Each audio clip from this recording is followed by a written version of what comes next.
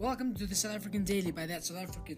In this episode, we'll be discussing men and how it is essential that we as men are enactors of change when it comes to female violence. Extremely worrying figures there, but there might be hope.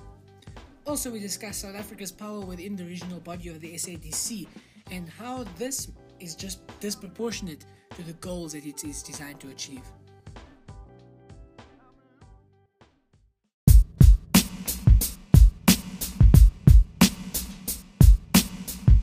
As a male, I'm extremely ashamed of my peers. During the hashtag Total Shutdown March, many of us criticized, saying that it was a form of gender discrimination because we were left out. Those who didn't criticize claimed that the statements made during women's marches are extremely out of proportion, saying that even if there is women violence, it's exaggerated. This is what they say. I'm here to fact check these people. Figures from StatSA show that the murder rate between 2015 and 2017 and 16 of women increased by 117%. The murder rate of women in this country doubled, 117%. Further research proved that between 28% to 37% of adult South African men openly disclosed having committed rape. Some of them bragged about it. Some may say, of course, that not all rape victims are women.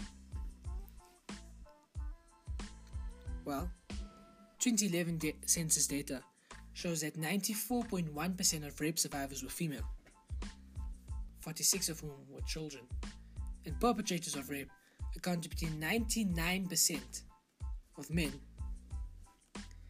Thus, it is men who are raping women in this country. It is women who are being killed by men. Often, in 56% of cases, current or former intimate partners. Those who say that the claims of women violence in this country are exaggerated need to really go have a look at those facts. And while I disagree that all men are trash, I can confidently say that hashtag most men are trash.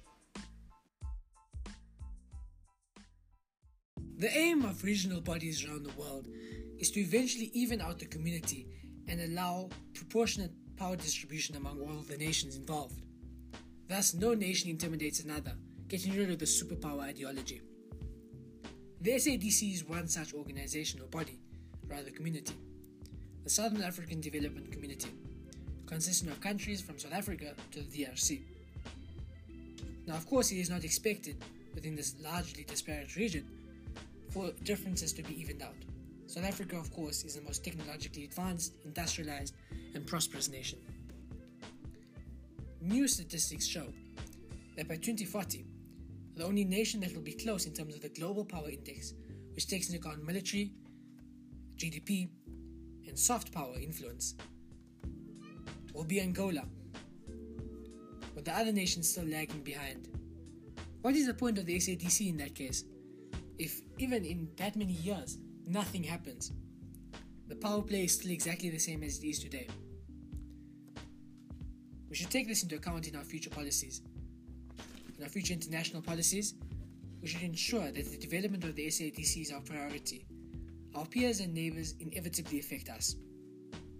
We need to make sure that we're all on the level playing field.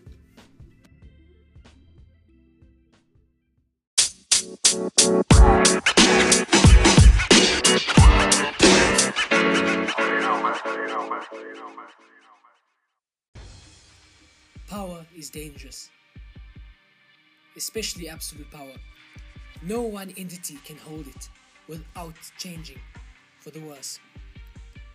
We as South Africa have to realize this and rectify our foreign policy to focus on the development of our peers to prevent us becoming a neo-colonial superpower.